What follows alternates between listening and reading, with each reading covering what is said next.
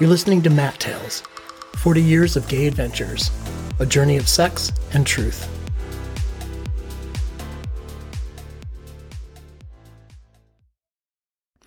Birthday. I open the small suitcase and it's upside down, and the sound of pieces of chain, metal clips, and belts is loud as everything crashes together onto the bed. It's now a pile of rope, wrist and ankle cuffs, long leather restraints, 10-foot pieces of black boxer's hand wrap, nylon hoods, magnetic nipple balls, neck and ankle chains, heavy leather belts, and rolls of gray and black duct tape. I pull back the covers on the resort bed and begin to tie restraints at the legs of each corner. I run rope from side to side and top to bottom. I connect leather pieces and wrap them around the headboard, adding clips every few feet that hang precariously. I place the heaviest leather belt across the bed directly under the pillows and place restraints at each corner and clip others so they hang from the headboard. I step back, admiring my work, and confirm Tom, someone I've spoken to several times on Grindr, to come by in an hour. I send him a photo of the bed, and he replies, "Fuck yes." And I give him my room number and get myself ready, wearing assless underwear, a tank top, and my sneakers, as he's instructed me to do. I throw a towel over the lamp so it's dim, and light candles. In an hour, I get a text from him saying, "I'm here. Be ready for me." And my stomach churns, and I have to force myself to breathe normally. He knocks at the door, and when I open it, he looks me up and down and smiles. He backs me into the room, closing the door behind him and locking it.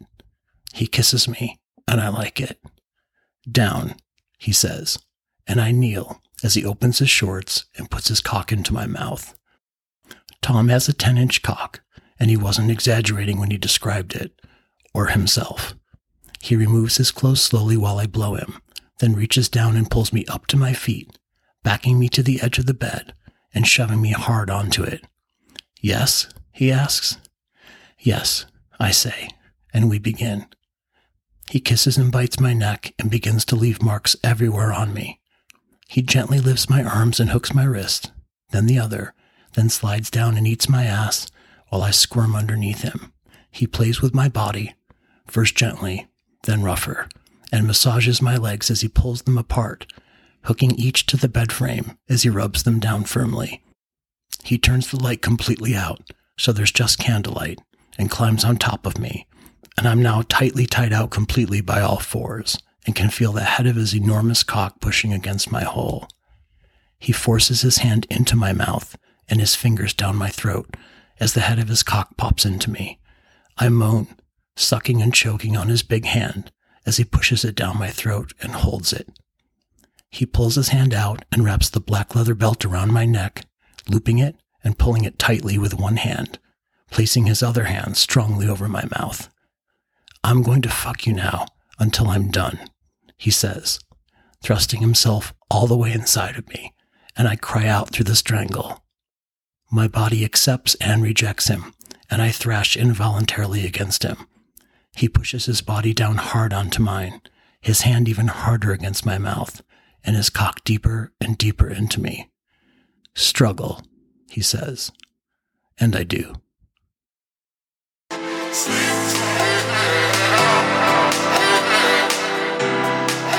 You're listening to Matt Tales, 40 Years of Gay Adventures, a journey of sex and truth. Come more than once for more stories.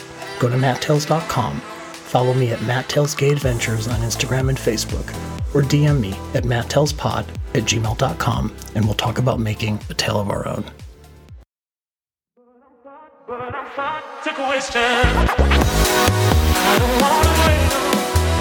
You're checking into Sex Club, Matt Tales After Hours.